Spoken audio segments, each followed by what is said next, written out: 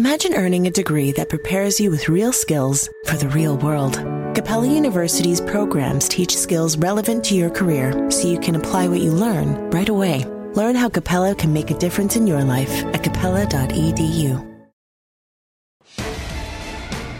Fast Money does start right now. I'm Melissa Lee. Tonight's trader lineup: Jeff Mills, Pete Najarian, Bonawyn Eison, and Mike Coe. Tonight on Fast, a major reversal hitting market today as signs point to some speed bumps in this road to reopening. The Chartmaster breaks down what he sees on the horizon. Plus, slacking off why the work-from-home darling may not be able to cut it against a much larger competitor.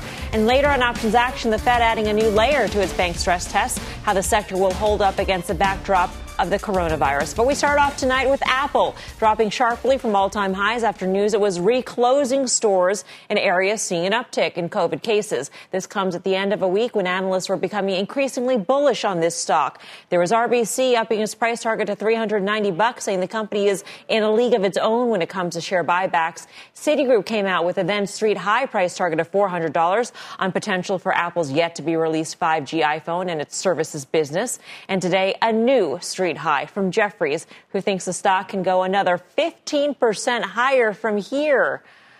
So what do we make of this bullishness, especially as there are still uncertainties about this U.S. economy? Pete Najarian, what do you say?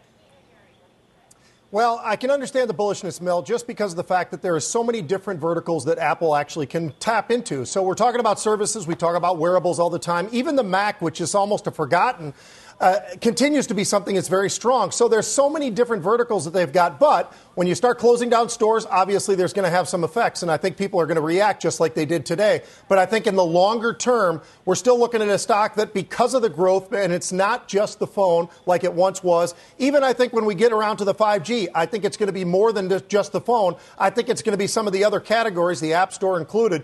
I think there's a lot of reasons to like Apple here, and I think it is. I think it's very legitimately a $400 stock in the 6 to 12 month range.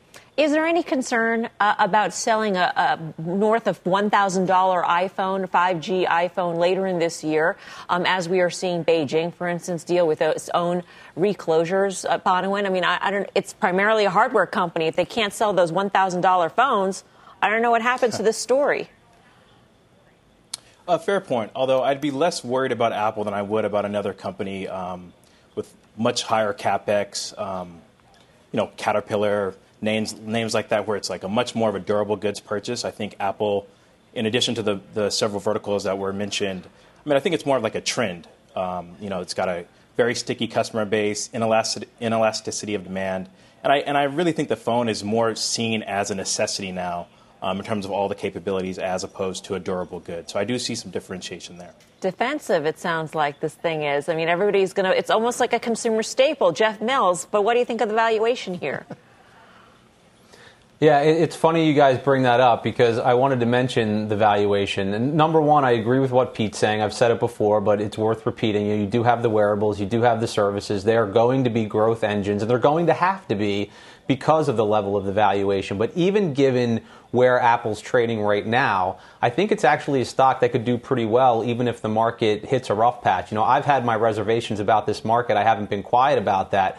But even where it's trading right now, given its cash position, its strong balance sheet, its ability to continue to buy back stock, and it's going to continue to do that in the coming years, I think it does have a little bit of a defensive posture to it right now. The market was down 30% at the low year to date, and Apple was only down 23%. So we've seen that bear out in actual trading, and I do think that could continue. The one thing I would look at is, maybe China, if you have trade relations deteriorate there a little bit, or if you do have virus cases spike to the extent that you're worried about the economy, that's a potential problem. But I think just playing it on the momentum, on the breakout, and some of those fundamentals I mentioned, I still like it here. Mike, your thoughts? Yeah, so this is an interesting one. I actually have a small bearish position in Apple here, although I think people probably know that I began to get a little bit skeptical right after the stock started climbing out of those crisis lows that we saw and started to approach the all-time highs that we saw in February. That was about $327. That was about the price that I began to think, maybe we're fully priced in this thing here. I will say, with respect to the iPhone, that is a meaningful and important part of their revenues and their income, and it will be supported by 5G. Let's face facts. People who carry iPhones, and actually I'm one of them, everybody in my family is, When they go 5G, we're all going to replace them. And what are we going to replace them with? We're going to replace them with Apple phones. The other thing is that the Mac, as Pete was just talking about, it's a small slice of the market, but it's a growing slice of the market. We've seen just marginal increases there, but it's a good margin business. So I think in that sense, it's a very safe company, and if you're thinking about the financials. But at 25 times forward earnings, I do think that it is fairly fully priced. And so my inclination would be, if you've been fortunate enough to take some big profits here and you didn't sell down at those crisis lows, that you might think about taking some profits. All right. So a couple maybe questions about valuation. Pete, I have a question about services. Your favorite Apple analyst on the street is Katie Huberty, right? Katie Huberty. Katie Huberty. Yes. And she loves the services revenue, as do you, right? Yes.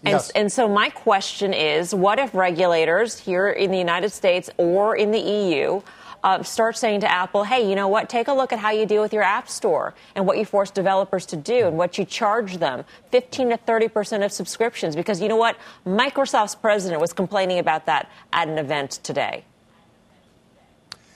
Yeah, that's pretty interesting. Obviously, that would be a hit, Mel.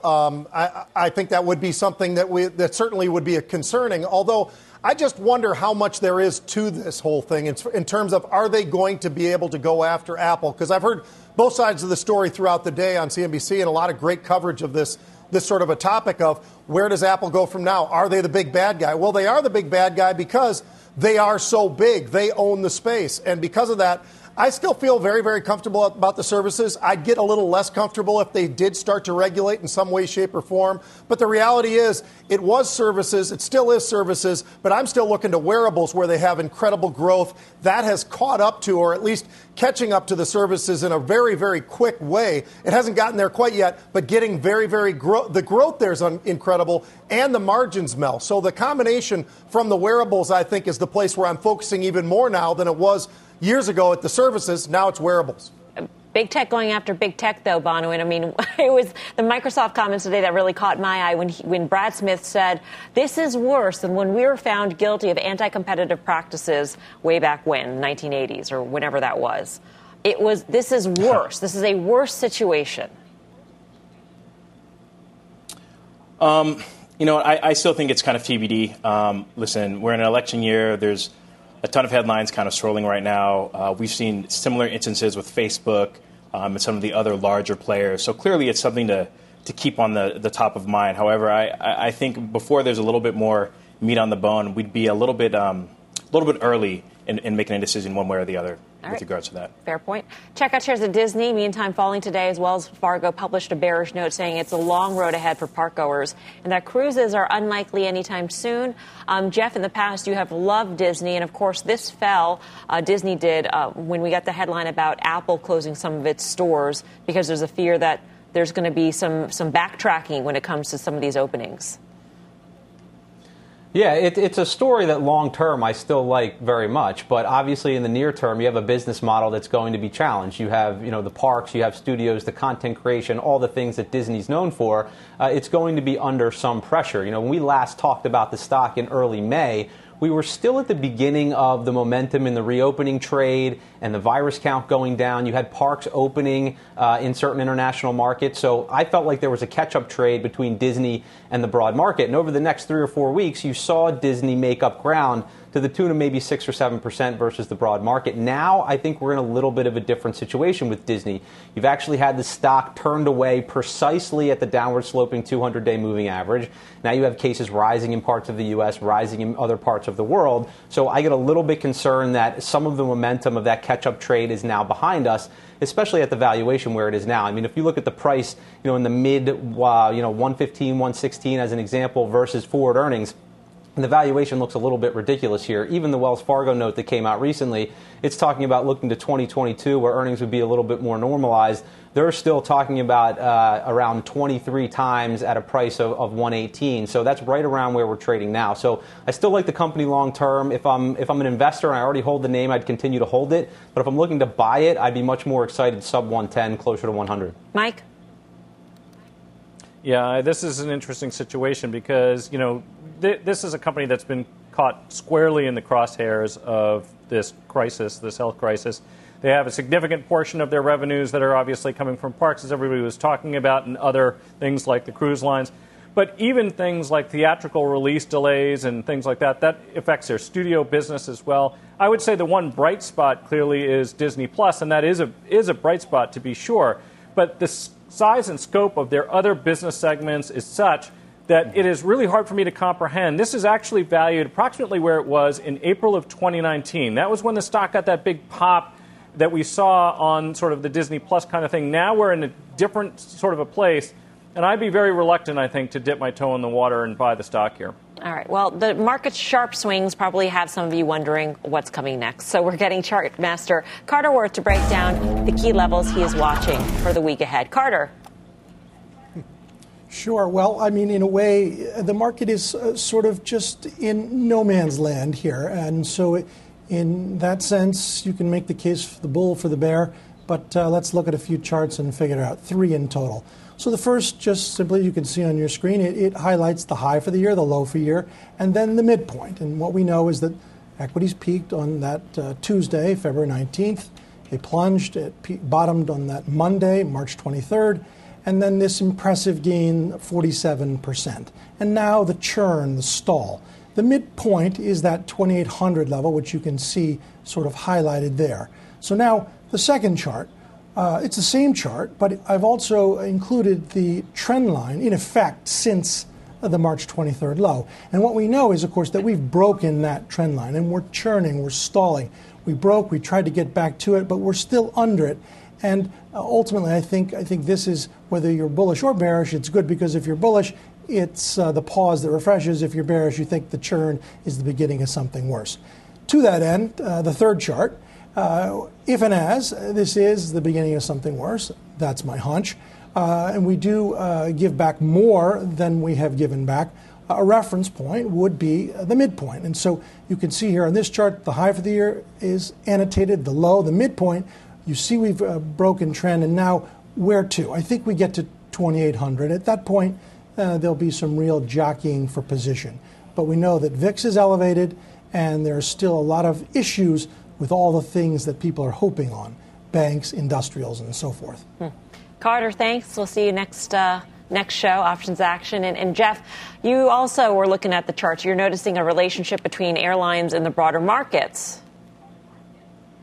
Yeah, I mean, look, I've had my reservations about the market in general from a fundamental perspective, and I think, we're in the beginning periods of healing, but I think the market's priced in a lot more than that. So I'm not exactly sure what's going to be the catalyst from here to something more substantial in the market. And I was just looking at the correlation. I talked about this last week, but early in the trading session, actually the correlation between cruise lines, airlines, casinos, we were up, but you had some red on the screen there. And even within airlines, you had some up and some down. So it was interesting. Typically in these really strong days in the market, you're seeing green across the board in that reopening trade. You did not see that early in the trading session today.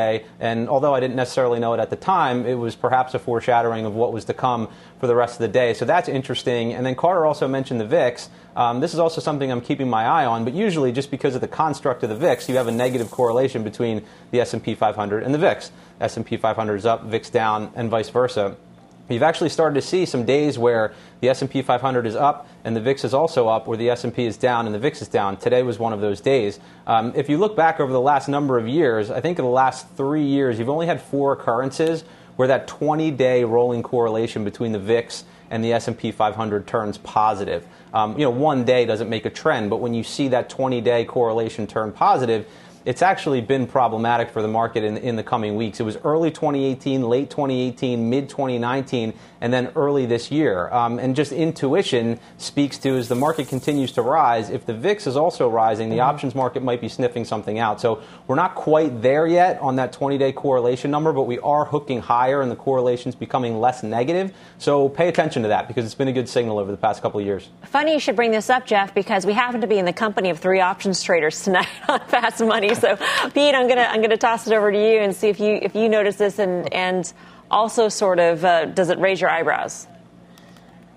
Well, I've noticed it. It doesn't really bother me as much, raising my eyebrows, actually, because of the fact, Mel, when we look at the intraday movement that we've been seeing, and I always just go back to the idea that it's not a fear index, it's an index that's telling us what are the expected moves. So You call it just north of a 32, you're talking about a 2% move on the S&P every single day. Well, we get something close to that if you look at the VIX from the perspective of, or the markets from the perspective of the lows to the highs, and all that movement in between. I think it's warranted to be here right now. And we have had days where we've actually seen the markets go up with the volatility index going up. But for me, that makes sense because we are seeing movement like we have never seen before in the marketplace when we see some of these swings. So it doesn't bother me. I've noticed it, obviously, and I'm using the VIX. When it's high, I'm using it to buy stocks and sell calls.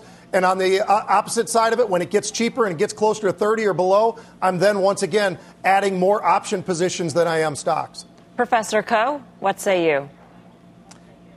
Yeah, I mean, I'm kind of with Pete here. One of the things that's important to remember about the VIX also is that options prices are not necessarily trying to forecast the direction of the market as how much it's going to move. And you can suddenly incorporate new potential events or catalysts that essentially require the premium or the insurance cost for the market to rise. So do we have some things that are taking place over the course of the next 30 days that would justify a higher VIX level or a higher implied volatility price of options, even if we weren't seeing the kind of relatively violent swings from a historical context that we have been seeing? And the answer, of course, to that is yes, we've got things like bank stress tests and things like that. So when you have that situation, that's partially, I think, what the options market is looking forward to. All right, got to head to break here. Coming up, a big bearish call on Slack, taking the wind out of its sails today. What's next for this one-time work-from-home darling?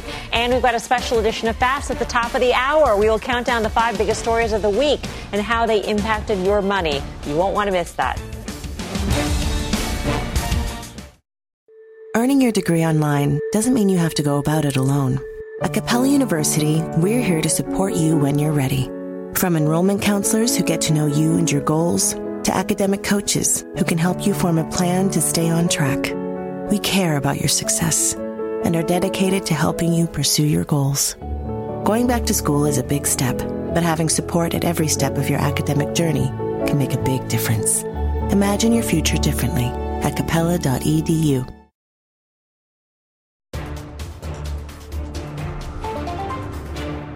Welcome back to Fast Money. We've got a developing story on Robinhood, the brokerage platform implementing some policy changes following the death of a 20-year-old user. Let's get to Kate Rooney for the very latest. Kate. Hi, Melissa. Robinhood updating its platform in the wake of a customer suicide last week.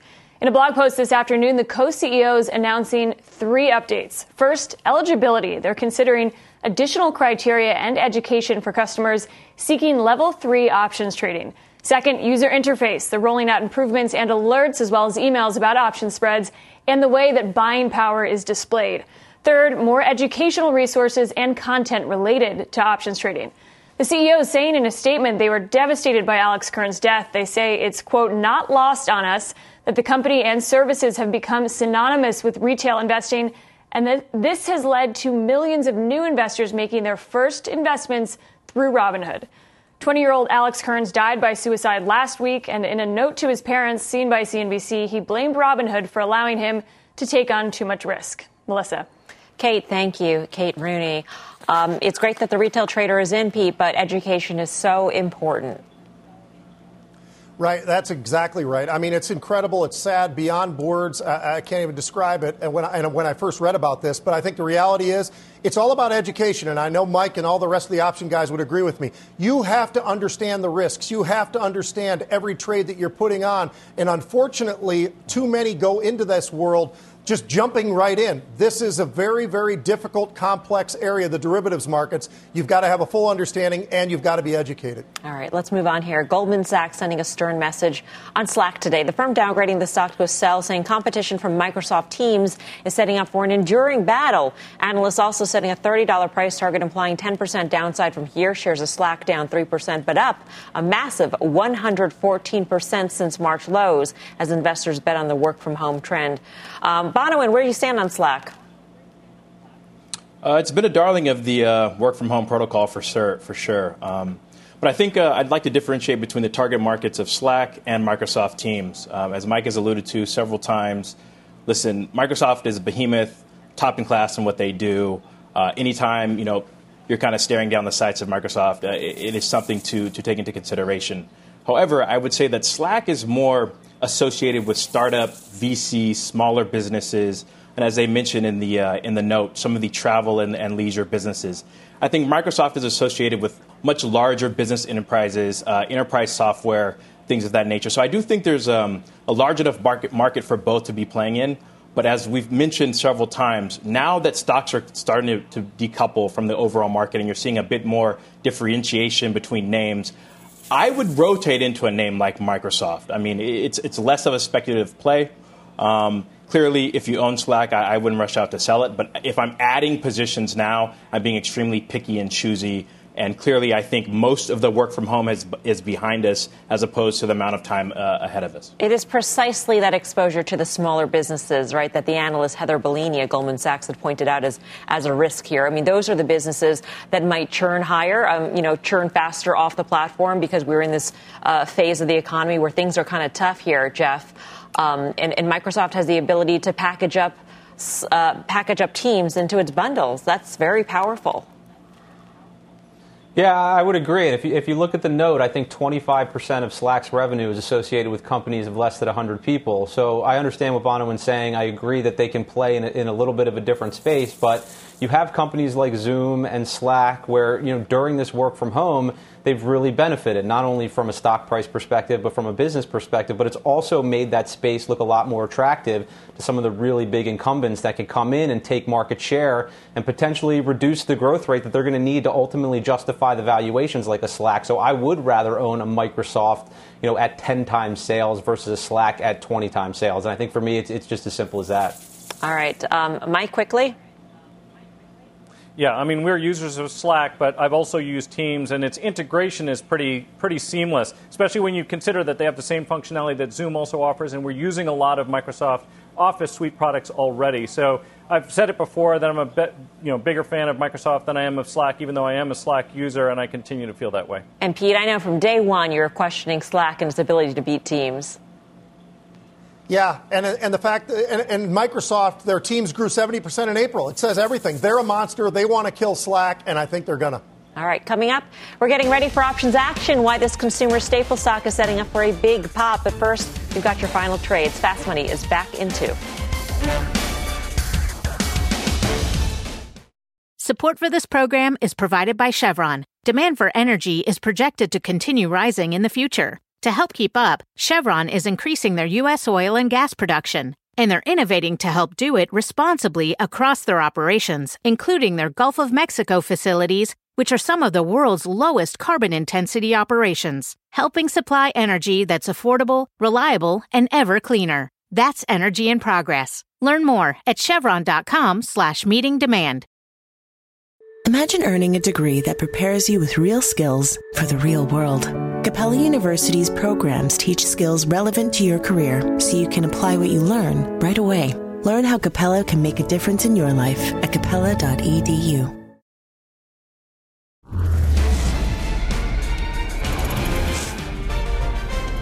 Time for the final trade. Let's go around the horn. Jeff Mills. So I was a seller of IBB a couple of weeks ago as it struggled to break above its old 2015 highs. Now it looks like it's ready to make that break, so I'd play the momentum, IBB. Pete Najarian. I'm going to go with Chewy. I love those pets online. Bonawyn Eison. I'm going to reiterate, I still like buying upside calls in GLD. We're seeing volatility on both sides of the market. Mike Coe. Avoid the temptation to get long dividends and financials on options action. In a couple minutes, we're going to tell you why. Now, that is a tease. Mike's going to stick around. Coming up, by the way, we've got a special Fast 5 edition of Fast Money coming up at the top of the hour, 6 p.m. But don't go anywhere. Options action is up next.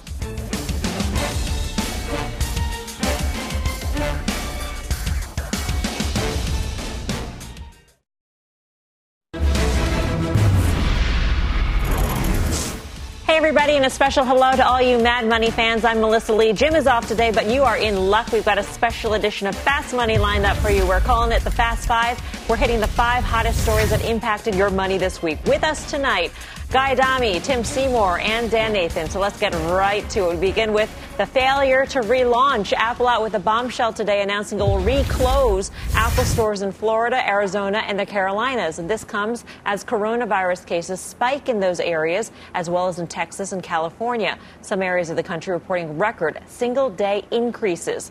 Let's kick things off with Meg Terrell and the alarming new numbers. Meg.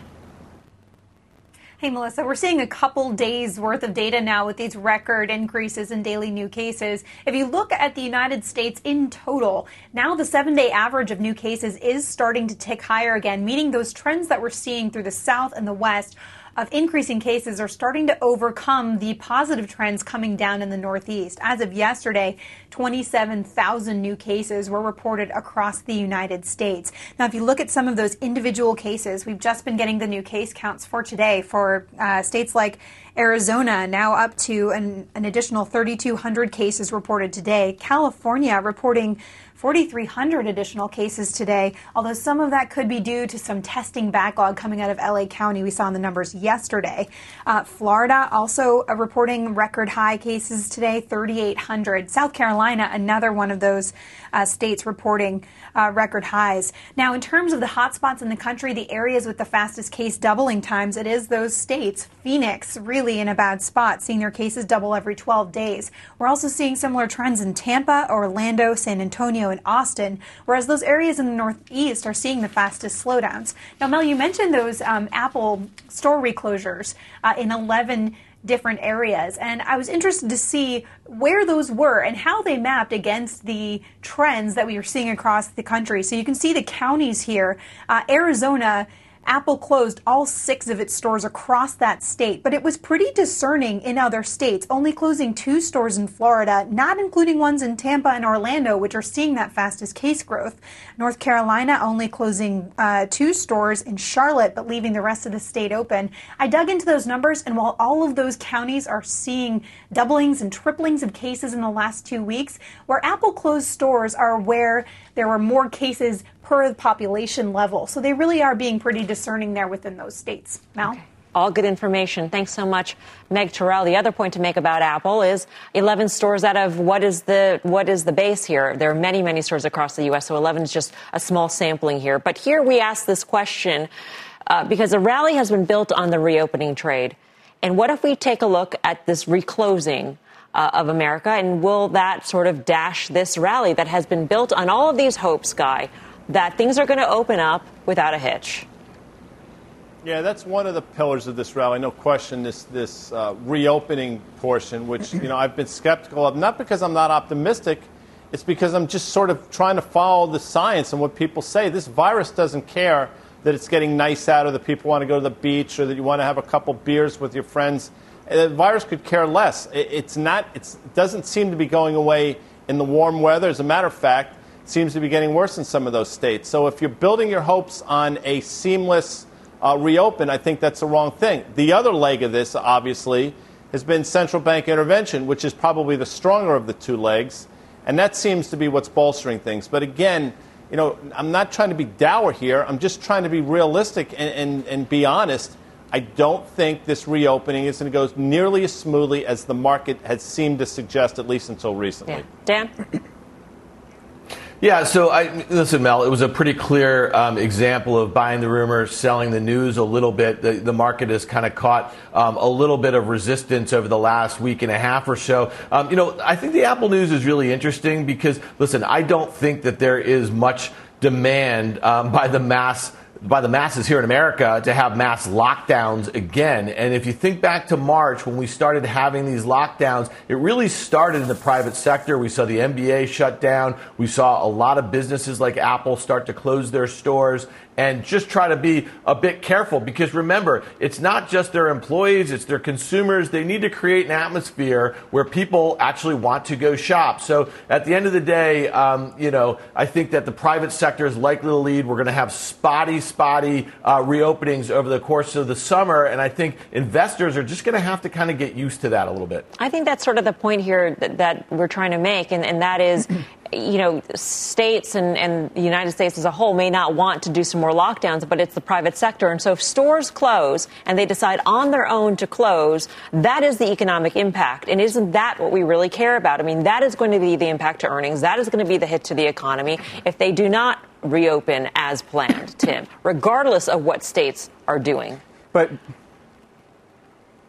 I think Apple has a social responsibility, or at least they feel they have a social responsibility, and I think they're deemed to be one. And remember, it's very interesting because if you think about when Apple was reopening stores in China, that was a glass half full moment. And the fact that they are closing on where they've already opened up, but that ultimately we are, look, as a country, we're moving to a reopening phase, and it's obviously running into some headwinds. But the reality is, it's just interesting to me that it's now a glass half empty. And Apple, when they started closing stores in China, so when we really started to understand the impact and what it meant for their China business, it was a very big deal for the market. Is this a very big deal today? Look, and as it relates to the health-related cycles here, I'm not sure that a lot of the places where we're seeing, strong case or case rebounds are places that we ultimately had ever really gotten the right measure on what the impact of the virus had been. We're now hearing that places that are a little either more remote or certain parts of the country are doing poorly. And that's, to me, I think part of that still that first wave. It just depends on how we want to measure this. And I think the data is very inconsistent. So this is not good news. And I think it sending the week out on this message for Apple, which hit all-time highs this week, is a very important thing for the market to reflect on this weekend. Yeah. Guy, when you're talking about the virus doesn't care if you want to go outside. The virus doesn't care if the weather is nice. That reminds me when people talk about the markets as Mr. Market. Mr. Virus doesn't care, right? It's an entity in and of itself. It decides what it wants to do, right? So Mr. Market guy is telling us Mr. Market does not care if there are these fits and starts. Mr. Market wants to go higher. Does Market like that term, Mr. Market? I don't know. It kind of reminds me of Mr. Metz in this context when I take a look at you, Tim. But that's an aside. Mr. Market doesn't care that Mr. Virus doesn't care because Mr. Market wants to go higher. It wants to rise in hope. Markets always want to go higher, no question. And obviously, I understand that for the majority of the people, if not everybody watching, they actually have a vested interest. They want the markets to go higher as well. I get all of those things. I left my pom-poms at home 13 years ago. And I'm not suggesting you're saying that, but our job, I've never viewed our job as to be a cheerleader for this market, be dogmatic either way. We just try to tell it like it is. And what I'm telling you is, earnings are going to be affected, absolutely. The market's looking past that. In this environment, the market is trading at a ridiculous multiple, maybe justified given the fact that we have this reckless central bank, Federal Reserve. But with that said, again, this reopening is not going nearly as well as I think people had hoped or people expected. And I think we're seeing that now. And, hopefully I'm wrong. But, although the administration seems to think there's a magic vaccine coming over the next few months, the science suggests, however many years of people developing vaccines suggest, it doesn't happen that quickly. Yeah, just so you know, Guy, if you were a cheerleader, it would really just have to be for like a funeral parlor or a morgue or something like that. And I'd probably be your teammate on that one. We're not the cheeriest people when it comes to this stuff right here. It's what interesting. You use the term science. Wow. Well, he just said he's not a market cheerleader. Hey, here's the thing, right? You use the term science a lot, and I think it's really interesting when we think about it as we're heading into the summer and people want to be out, and you talked about what the virus is going to do and where it's spreading. There's some simple things as we wait for therapies, as we wait for vaccines, as we are hopeful for all of that to come sooner than later. There seems to be pretty clear science that wearing a mask helps the spread of this disease. And, for some reason, like everything in this country, it's become rather political. And so I think it's really interesting where if you look at the red-blue map and you see where this thing's spreading and you see what the prognosis is or just the inclination is for people to wear masks, you see that it's spreading there. And I just think that that's that's a really interesting thing to keep an eye on, because I think we're headed into a very political season here, and it seems that this is like really ground zero for that environment. I think that's a really good point, and it reminds me of the note from our friend Marko Kolanovic of J.P. Morgan when he wrote in a note that one of the biggest risks to the market is this politicization of the reopening, and part of that politicization of the reopening is this politicization of mask wearing, and if mask wearing is the route to limiting this spread, then as we go into this political season, we could see that spread increase because of all this, seeing this as a red or blue kind of stance, Tim. Well, yeah, I mean, and God bless Dan. I think I know what color his pom-poms are. But, I do think that there's a dynamic here, which unfortunately this disease has become a political football at times. And I do think also, on a week when we heard from Mr. Powell, the Fed has been thrown into this political season as well, even though we all, would like to believe that that's not what happens.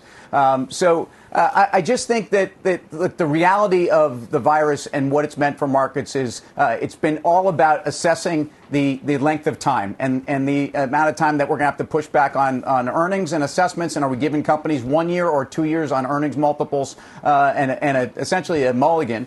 And I think that's really what it comes down to. The disease is all about a vaccine. To the extent that this country, as Dan pointed out, I don't think we're going to get shut down again. I think the reality is that this is going to be a process where we're going to see some rebound. But there's no question that this has been seen by some parts of the country as a political dynamic more heavy-handed than it should be. The reality is this is a health issue, folks, and markets are responding most to the health issue. All right. We're just getting started here on the Fast Money 5. Up next, we're tackling the 4 other big money stories from this week, including a look into who is really in the driver's seat on Wall Street and the one fast food joint that is slimming down in a big way. Stay with us. We're back right after this. Welcome back to the Fast Five. We're counting down the 5 big stories of the week. Next up, the Robinhood rally, the influx of new day traders front and center on Wall Street. But just how much impact are they really having on this market? Listen to what Fast Money friend Jim Bianco said earlier this week on the show. First, you cut commissions to zero. Then you allow the purchase of less than one share. You get millions of accounts opened up, an explosion of trading in the market. And when you talk to them or read the Reddit boards, the word Fed always comes up. If you think the market's going to sell off soon, you have to find something that says it's going to be so powerful to bring the market down that even the Fed's unlimited printing and the day trader crowd buying like mad is not going to be able to stop it. Our next guest has new numbers on just how much impact the day traders are having on the market. Rich Repetto follows e-broker trends for Piper Sandler. He joins us on the CNBC Newsline. Rich, it's always great to speak with you. Good evening, Melissa. Good to speak with you as well. I feel like this is the big question on the street. I mean, do the retail investors right now, are they in the market in size enough, big enough, to actually have an impact on where the market is going? What have you found? Certainly the volumes are at record levels. If you look at what they call it the trade reporting facility volumes, that's volumes that aren't done on exchanges, mostly retail. Those are at a record high as far as a percentage of all volumes. If you look at the actual trades that, say, an Ameritrade does, they're almost 3 times the amount of last year. That doesn't necessarily mean shares because zero commissions people trade in smaller sizes, but there's a lot of activity going on in the retail space right now. So there is a lot of activity, but back to the original question, are they having an impact, do you think, on the overall direction of the markets? I mean, we're trying to get at that. There are a lot of people who actually think they do, and there are others who say, the retail guy is never going to be big enough to actually make any difference. I still think that they have a limited impact. Certainly over time, the efficient market theory, I believe, wins out. But I don't still, that's still a relatively small percentage of the market. A lot of times, a lot of these volumes are in very speculative, low-price stocks where you see a lot of activity.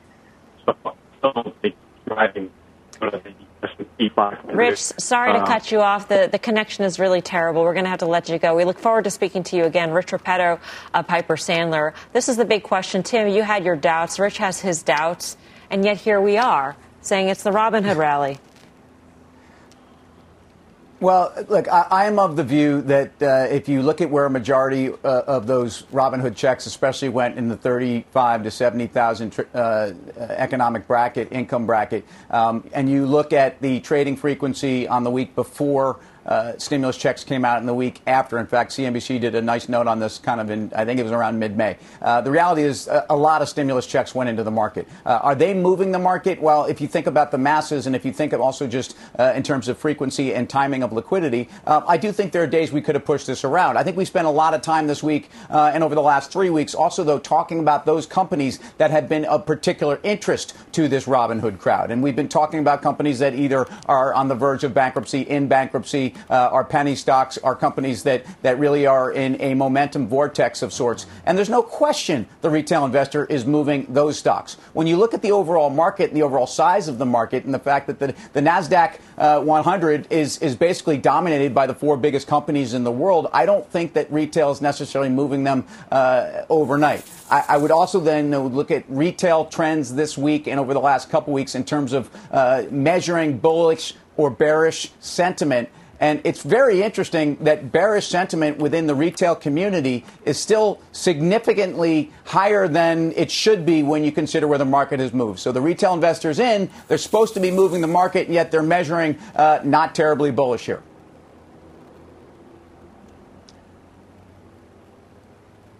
Guy? Yeah, I'll jump in here.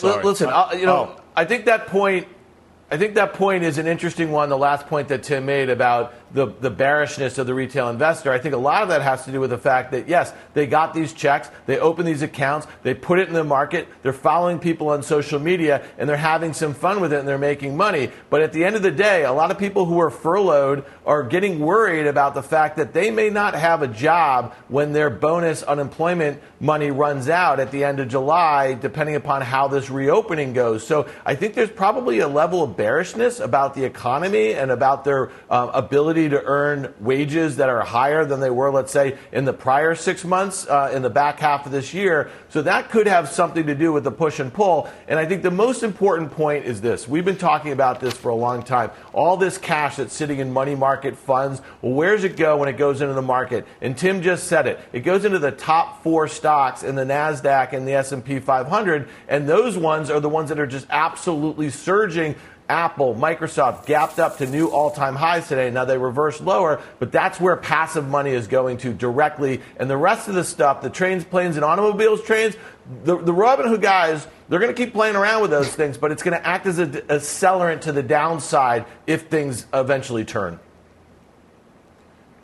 And Mel, quickly, these checks came after we put in the low, probably in March, if you think about it. So for many of these folks, last Thursday notwithstanding, a lot of them never seen the market go down. It only goes up every day. So you get sort of desensitized to the fact that, this is really easy game.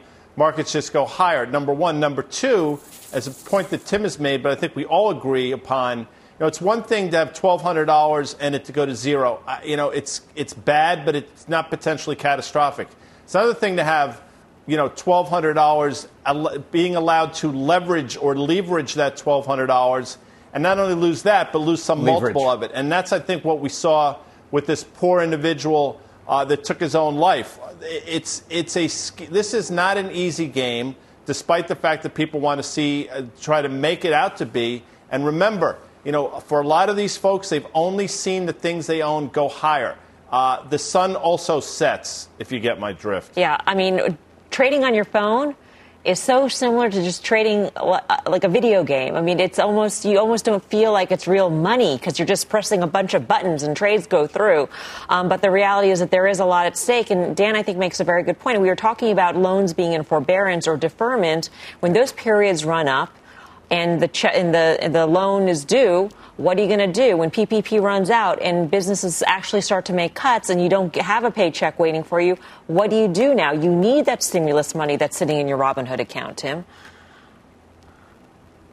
Yeah, you do. I think we also believe that those stimulus checks are going to keep coming. They're going to extend those benefits if we are at 20 million unemployed in this country, or at near 20%. But there's no question that it's a very difficult time to gauge the health of the consumer. And so taking the Robinhood dynamic and its impact on the market, and then just also playing that into how many of those Robinhood traders are also people that are not paying loans. I don't know, but I bet there's a pretty decent correlation there as well. And at some level, as we've talked about, the people that are not paying loans, if given an opportunity at forbearance or given an opportunity to skip 3 months of payments, you're going to. And you're going to have more short-term free cash flow from which to play with. That's the scary part about Robinhood. All right. 2 big stories down, 3 more to go. Still ahead, we're talking the Fed, fast food, and a fruit company. The countdown will continue right after this. Welcome back to the special edition of Fast Money. We're counting down our top 5 stories of the week. 2 down, 3 to go. But let's take a fast break first. Major League Sports have been shut down due to the coronavirus.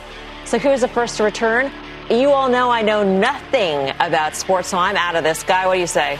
Oh, come on. Of course you do. Thank God, by the way. I mean, no, she doesn't know anything. She doesn't, Tim. First of all, sports are back. I mean, British Premier League, don't at me. NASCAR, I watched Days of Thunder last night. I got my cold trickle fix. And somehow people think watching 4 guys play golf to an empty gallery is something interesting. I don't. But out of the 4 major ones, it's the National Hockey League, and it should be, because quite frankly, to me, hockey is the sport of sacrifice. I love it, and I can't wait. Baseball should call up and say, you know what, folks? We can't get our act together. We'll see you next spring. Who knows what happens to football? And basketball seems to be playing at Disney World. Good luck with that. Well, if you think about football, and for all we know, we could be getting replacements again, and a guy could be Shane Falco, and coming in out of his retirement from that Sugar Bowl disaster, and Keanu. Anyway, all right, bad movie reference. The bottom line here is, I have to say, if I look at the 4 major sports out there, hockey is the one that has to come back. So if you rank them according to the following, the NBA, I think, has the most to lose in terms of momentum, but I think the NBA is one that probably also, in the context of what's been going on with some of the social movement in the country right now, I think the NBA wants to stick to a solidarity line that's very, very interesting and important. I think if you think about Major League Baseball, it's actually kind of sad. As a guy that would count the national pastime as baseball, I think baseball's the one that probably comes in last, but hockey needs to come back for the money. So Timmy, I hate to break it to you, buddy. Baseball is going to continue to come in last. That other spring sport, lacrosse, is about to overtake it. The Premier Lacrosse League is back in business July 25th for a 2-week championship series. It's going to be on NBC Sports, all 20 games for 2 weeks. Yeah, you'll get a yard sale, my boy Paul Rabel. So that's the one, lacrosse, July 25th. Back. Scintillating conversation, guys. Don't mess with Paul. Coming up, the countdown continues. It's like in the Peanuts, the teachers talking. Wah, wah, wah. That was what that conversation was to me. Up next, things could get a little moody for Jay Powell. We will explain why when Fast Money 5 returns. Welcome back to the Fast Five. We are counting down the 5 big stories of the week. Next up, risky business for the Fed. Jay Powell and company doing something they have never done before. They started buying corporate bonds this week, individual corporate bonds. This comes as the Fed continues to signal it will do whatever it takes to backstop the economy. Tim, you actually said the Fed deserves a downgrade. It deserves to be downgraded. Look, if a company, a corporate, was out there gorging themselves on debt and actually increasing their balance sheet like a drunken sailor, they would be downgraded by S&P and Moody's. The testimony this week, where it almost seemed as if the corporate buying conversation was just kind of thrown in there willy-nilly, and that's the big problem. I don't think that the Fed's approach, first of all, I don't think there's anything in the Fed's mandate, which is supposed to be growth and inflation, is about buying corporate bonds. We already know that they're nationalizing the high-yield junk market. We know they've essentially nationalized government debt. Well, that should be nationalized. But the bottom line here is it's a very disturbing trend for a Fed that I think, if I'm a ratings agency, I'm downgrading the Fed right now. It's interesting because Jay Powell, when he was talking about this, said effectively that they're going to proceed with this because of credibility issues. They said that they're going to do this from the get-go, so they are going to do this because, really, Guy, if you take a look at the amount, the dollar amount, it's not very much, and yet here we are. Credibility went out the window with Paul Volcker. I'm old enough to remember Mr. Volcker. So, if they're worried about their credibility, they should worry about something else, because in my opinion, they don't have any, number one. Number two, free market capitalism. I love Larry Kudlow. I consider him a friend. I hope he's watching. But even Larry has to be appalled by what's going on. This is not what it's all about.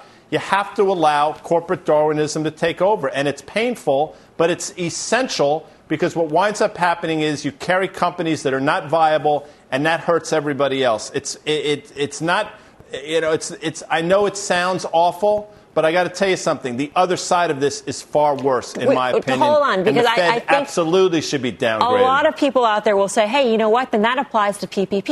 It applies to all sorts of programs put in place to build what we're hoping to be a bridge to the other side of this pandemic in order to keep some of the economy going. And so there is a real argument here to be made to say support some of these companies in the economy. Yeah? I understand that. Look at the numbers. Look at the difference in the numbers between what's going on. Look at, when Steve Mnuchin, pulls the $6 trillion out of his pocket. Where's that coming from?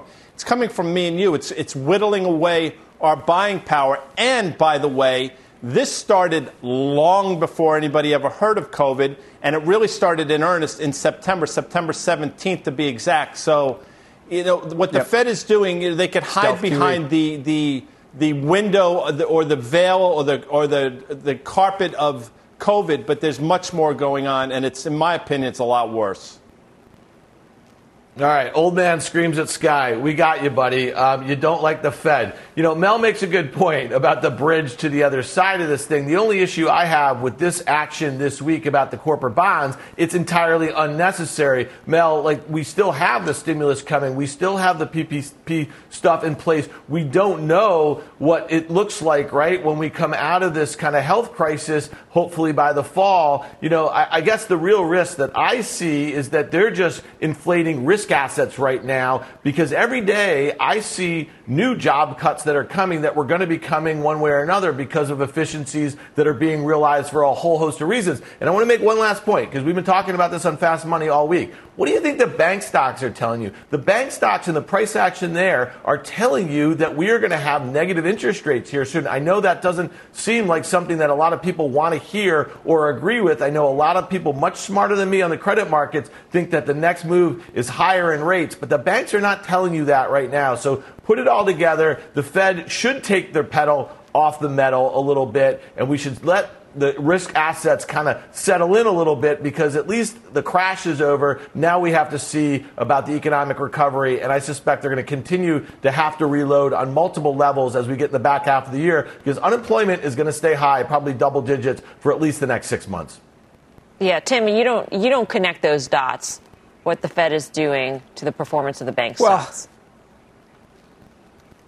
No, I don't. And I also want to be clear that, there's a very different dynamic going on between what the Treasury is doing and what the Fed's doing. And the Fed was there to be fixing the plumbing of the market and actually going after, at least trying to maintain health in money markets, trying to maintain health in asset-backed securities, which are very illiquid, and we were seeing some major drawdowns. But I think that the banks are naturally going to be in the center of the storm when you've had yield curves, really interest rates move lower. The yield curves actually steepened a bit. I think the fear is, and if you look at banks, from the moment they announced those reserves in the Q1 earnings that were extraordinary, they're well in excess of what anybody thought. I think the expectation was that the banks may know something that we do not. I'm not ready to jump out of the window on banks here. I think you've got a case where we've seen some ferocious bank rallies. I think banks have at times showed major dislocation from this market, and at other times have looked like, if you believe that the stock market's supposed to be at 3,100, you believe that bank stocks should probably be 10% higher at least. And you can't say it any other way than that. All right. Coming up, we will reveal our final two big stories of the week. Stay with us. The special edition of Fast Money is back right after this. Welcome back to the Fast Five. We're counting down the 5 big stories of the week. Next up, Apple's App Store under fire as competition concerns grow. The debate catching fire in the tech world. Listen to what Microsoft President Brad Smith said this week. I do believe the time has come, whether we're talking about Washington, D.C. or Brussels, for a much more focused conversation about the nature of app stores, the rules that are being put in place, the prices and the tolls that are being extracted, and whether there is really a justification in antitrust law for everything that has been created. So is a regulatory crackdown a big threat to Apple, especially as, Dan, the stock sits just about at all-time highs? Yeah, I don't think it is this year. We've been talking about this story a little bit. It's been floating around. We know that the EU has really set their sights on mega cap tech players in the U.S. and their practices, competitive practices. Over there, there's been some big fines. I suspect there'll still be some big fines. I just don't think any breakups are coming, not in 2020. Is there risk to it? No doubt about it. Kara Swisher had a really great op-ed in the New York Times, I think today, discussing some of the practices. And I think that for you to think that they will not come under scrutiny is a big, big mistake. These companies are exercising more and more dominance, but that also means that they have more and more sway, especially here in the U.S., dealing with politicians on both sides. So I just don't think that's an imminent risk right now. Not imminent, but could it be a risk? I mean, the bull case for Apple has always been the services revenue. And so if this part of the services revenue comes squarely under attack and they cannot charge between 15 to 30% of subscriptions to the developers, including Microsoft, then what happens to that bullish leg of the story, Tim?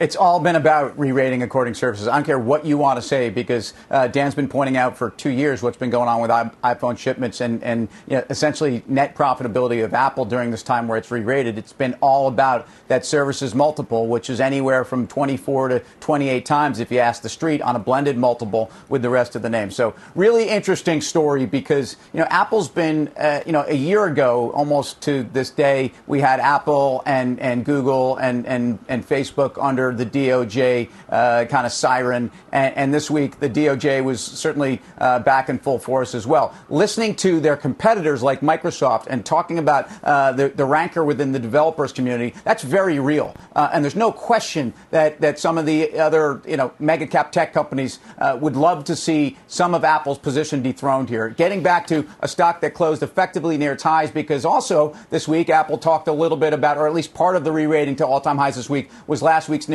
about ARM chips versus x86, and where Apple may be ultimately putting their own chips inside of laptops and Macs and becoming a competitor to a number of the other players in the industry. So a lot going on with Apple, almost priced to perfection, but very defensive in this market when valuations are very difficult. And this is probably the best one of mega cap tech, if you ask me.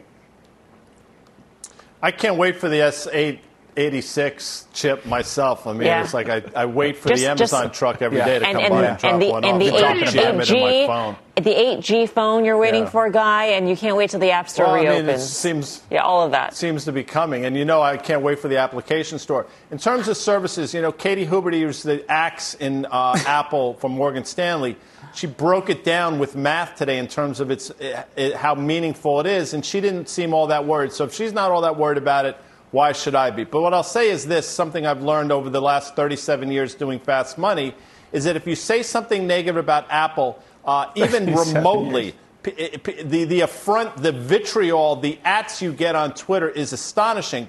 And I understand the argument, you just own the stock and live to fight another day. But bear in mind, over the last 2 years, you had a stock that went from 225, which at the time was an all-time high, to 140 and bounced. And then recently you had a stock that went from 325, which at the time was an all-time high, and went to 240 and bounced. This stock gives you opportunities on the downside. That's fact. That's not me riffing. That's just the way it is, and my sense is you're going to get another one. So, Guy, you're saying trade it and own it, which I think makes a lot of sense. I just want to make one point about the services business that people talk about, what a high-growth business. In the last quarter, it grew 17% year over year. Now, I get it. It's a massive number. It was $13 billion in the quarter, about 20% of the overall. And like Tim just mentioned, it's a much higher margin than the hardware. But here's one really important point that people kind of gloss over. They get about $12 billion a year that drops right into their services category from Google for traffic acquisition using that search engine for their mobile browser. So to me, that's a huge, huge thing that might go away. Don't forget that Android, which is owned by Google, has more than 80% smartphone market share around the globe. So to me, I don't find the services revenue growing that quickly. A 1.5 billion installed base for iOS users, and they have 125 million active users. I don't see it, and I only see margins going lower for their hardware. So to me, yes, I think the stock is fully valued here, but I would have said that at $300 too. Coming up, we're just moments away from revealing our final hot story of the week. Need a hint? One household name just spotted the ultimate golden opportunity. We've got the details when we come right back.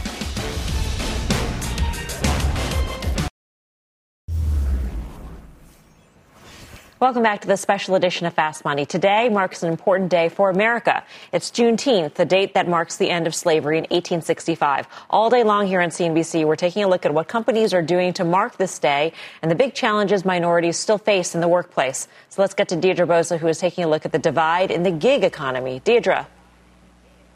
Hey, Melissa. Well, gig economy companies are commemorating the day in different ways, but Uber and Lyft, they're actually making Juneteenth an official holiday. A number of gig workers, however, they're commemorating it by raising awareness about the inequality that still exists. A group called Gig Workers Uprising is circulating a petition calling for sick leave, health insurance, workers' comp, and, quote, meaningful representation for black gig workers, because the divide really is on display today. Now, rideshare and corporate employees, they have the day off. Drivers, though, they are still classified as independent contractors, and they don't get the day off unless they choose to take it off. So take a look at some of these numbers. Ride-sharing numbers at Uber, there are a number far more black drivers or contractors than there are black employees, particularly at a company like Uber. According to the company's most recent diversity and inclusion report, the proportion of black leadership at the company sits at just 3.3%. Among full-time employees, it's at about 9%. Meanwhile, black Uber drivers, they make up about 18% of total drivers, according to another survey. So the petition circulating today from that activist group, it raises the issue of worker classification, a very heated issue already, and it calls on the companies to not just pay lip service to the Black Lives Matter movement, but, quote, if you're committed to black and brown lives, they say, prove it. Back to you, Melissa. Yeah, Deirdre, thank you. Deirdre Bosa. Dan, this is an important issue. States like California have tried to deal with this issue to some varying degrees of success. Yeah, it's a really interesting issue because there was already some momentum on these gig workers' side. I know that there's obviously huge lobbying efforts from these companies because it really does change their business models in a lot of ways. But I think the new climate, or at least the most recent climate in this country, is going to lean in the favor of these gig workers. And I think the pandemic really highlighted a lot of inequities that exist, obviously, in our country and who is hit hardest. And when you think about gig workers and really their ability to kind of get some assistance during this time, those are also issues. I'll just make one last point, is that we've also relied on a lot of these delivery services. Obviously, Uber is ancillary to that. But just in the last couple of weeks, Instacart, DoorDash, these guys are raising cash at massive numbers. The optics of treating the workers that you've built these businesses on this poorly at this time during a health crisis and an economic crisis aren't great. So I suspect you will see continued momentum in the favor of gig workers.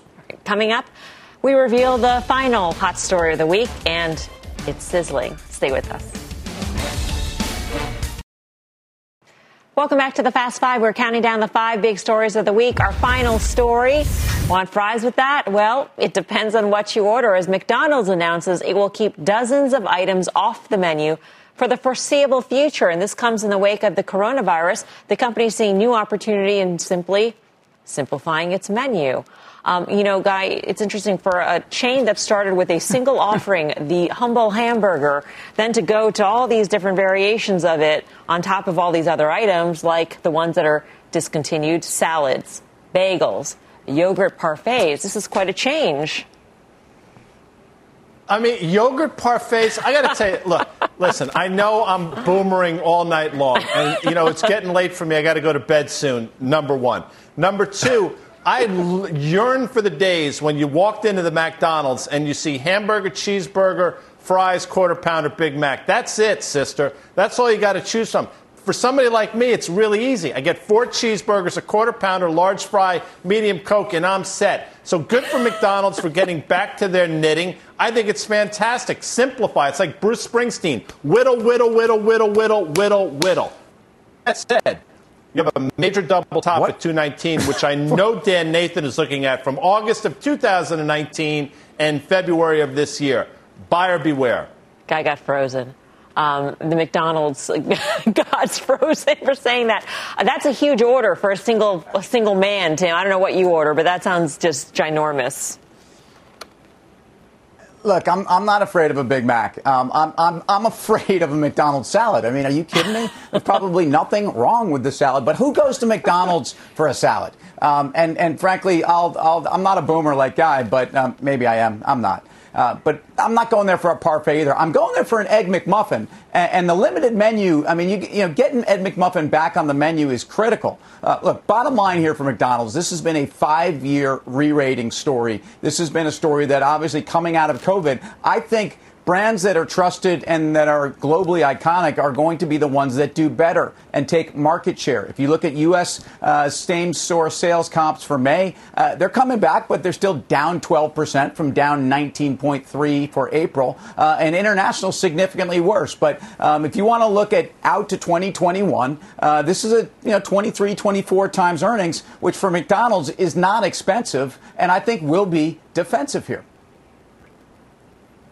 It's interesting. This story kind of goes back to a little bit of what we started the show talking about is kind of this rolling reopening or the rolling lockdowns. And I think it's a really smart managerial decision. It probably plays well with their franchisees, simplifying their business at a time where there's just a whole heck of a lot of uncertainty. That being said, this is a company that's been doing a lot of takeout. They've been deemed essential during the lockdowns. But I think that they probably have a better shot of succeeding in an uncertain kind of consumer environment by simplifying that menu. But Tim made a good point. That stock got re-rated by expanding that menu, by expanding breakfast all day, those sorts of things. I think the value menus, all that sort of stuff. More healthful, so they need digital. to keep some sense of variety, but I think simplification will work well for them. Guy, you're raising your hand. Yeah, I say horse hockey to variety. I don't need variety. I go to the White Castle. I know what I'm getting, number one. Number two, Dan said something like old man yells at clouds. I had no idea what he's talking about, but now I'm looking at my Twitter machine, and apparently it's something from The Simpsons, which, by the way, I've never seen either. So he is clearly coming at me in a major way on a Friday night, and, I'm hurt. Just want you to know. That's all you have to say. Well, if they're looking for a new name for the show, Mel, we could just call it Boomer TV, because Tim is still a little undecided about his boomer stature, but I think he's well entrenched with Guy. I'll just be very frank with you. Well, look, Dan, I mean, again, this goes back to, this could be us on a commercial break where I talk about your hemp ties and shirts and whatnot. Dan thinks he's a millennial. Last time I checked, I don't, laugh track, love that. Last time I checked the chronology here, I don't think you fit into that category either. Look, I'm happy to wear 54 years old. That's my age. That's what I do. McDonald's has been a part of my life and an important part of my life, and it remains so. I thought we were talking about McDonald's, not boomers and millennials. I thought so, too. By the way, you both wear rag and bone, so you're both wearing pretty much, I mean, like, you're ragging on him for his hemp ties from the same store. Your clothes are from the same store. But back to McDonald's. You know what they're probably going to do away with? All those sort of specialty things around, like Shamrock Shakes, like all those green things. That's going to be gone. The McRib, which would really be a tragedy in my view, to never have a McRib again. Things like that. And those are reasons to go to McDonald's. What, Guy? What are you going to say? Quickly, because I know we got to go to break. Back in when I was a Wall Street denizen, We sent a young man out to get McDonald's for the desk. You figure he's going to come back with like 40 hamburgers, 40 cheeseburgers, and fries, right? I mean, it's pretty simple. He came back with Filet-O-Fish sandwiches. We fired him on the spot. That's the point. That's a Whittle problem. it down, Mel. Whittle it down. Hey, Guy, just so you know, back in two bubbles ago, 1999, we had an intern eat 100 Chicken McNuggets in less than an hour, and he scored. I mean, that guy, yeah, that was a big one. The Shamrock Shake certainly is one of the great things ever created by McDonald's. If they lose the Shamrock Shake, they're not only going to lose the Irish, they're going to lose me. Keep it. Shamrock Shake. I think Dan's point about the coronavirus, certain changes businesses are making and using this excuse to actually keep them in the future. I think that's going to be the trend for a lot of companies, not just McDonald's getting rid of Shamrock Shakes, bagels. I don't know why anybody would go to McDonald's and have a bagel. I mean, especially in New York, that makes no sense whatsoever. And I know you guys as New Yorkers would agree. But to really say these are ways we can save money and we're going to keep them. You're going to see this way past the pandemic. It's going to stay, Guy. You got to wonder about all these restaurants and all these other stores that had offered so many different things to try and be everything to everybody, saying, you know what, enough of that. Yeah. And on a serious note, like, what's the ancillary effect to that? And I think that's something that Dan's been talking about now for weeks. I think behind closed doors, something that nobody wants to admit, I'm scared that the hiring trajectory isn't going to be what the market wants and obviously what Citizens United States want. I think these companies have learned to do more with less, and that does not augur particularly well for the employment picture. It augurs extraordinarily well for the technology picture. And technology is the most deflationary force in the history of mankind and will continue to be. Yeah, Tim? I think companies like McDonald's and Starbucks have done a phenomenal job of actually raising the standard, the working conditions and the pay scale for a lot of minority workers and essentially those folks that work from whatever demographic they're from. And I think that is part of the allegiance you see to these brands. I think it reflects in the multiple for these companies that have re-rated over the last 5 years. Good for them. It will continue. Thanks, Guy, Tim, and Dan. Good to hang out with you in the 6 o'clock hour, special hour fast. Stick around. A CNBC special report, Crisis in America, starts right now. Imagine earning a degree that prepares you with real skills for the real world. Capella University's programs teach skills relevant to your career so you can apply what you learn right away. Learn how Capella can make a difference in your life at capella.edu.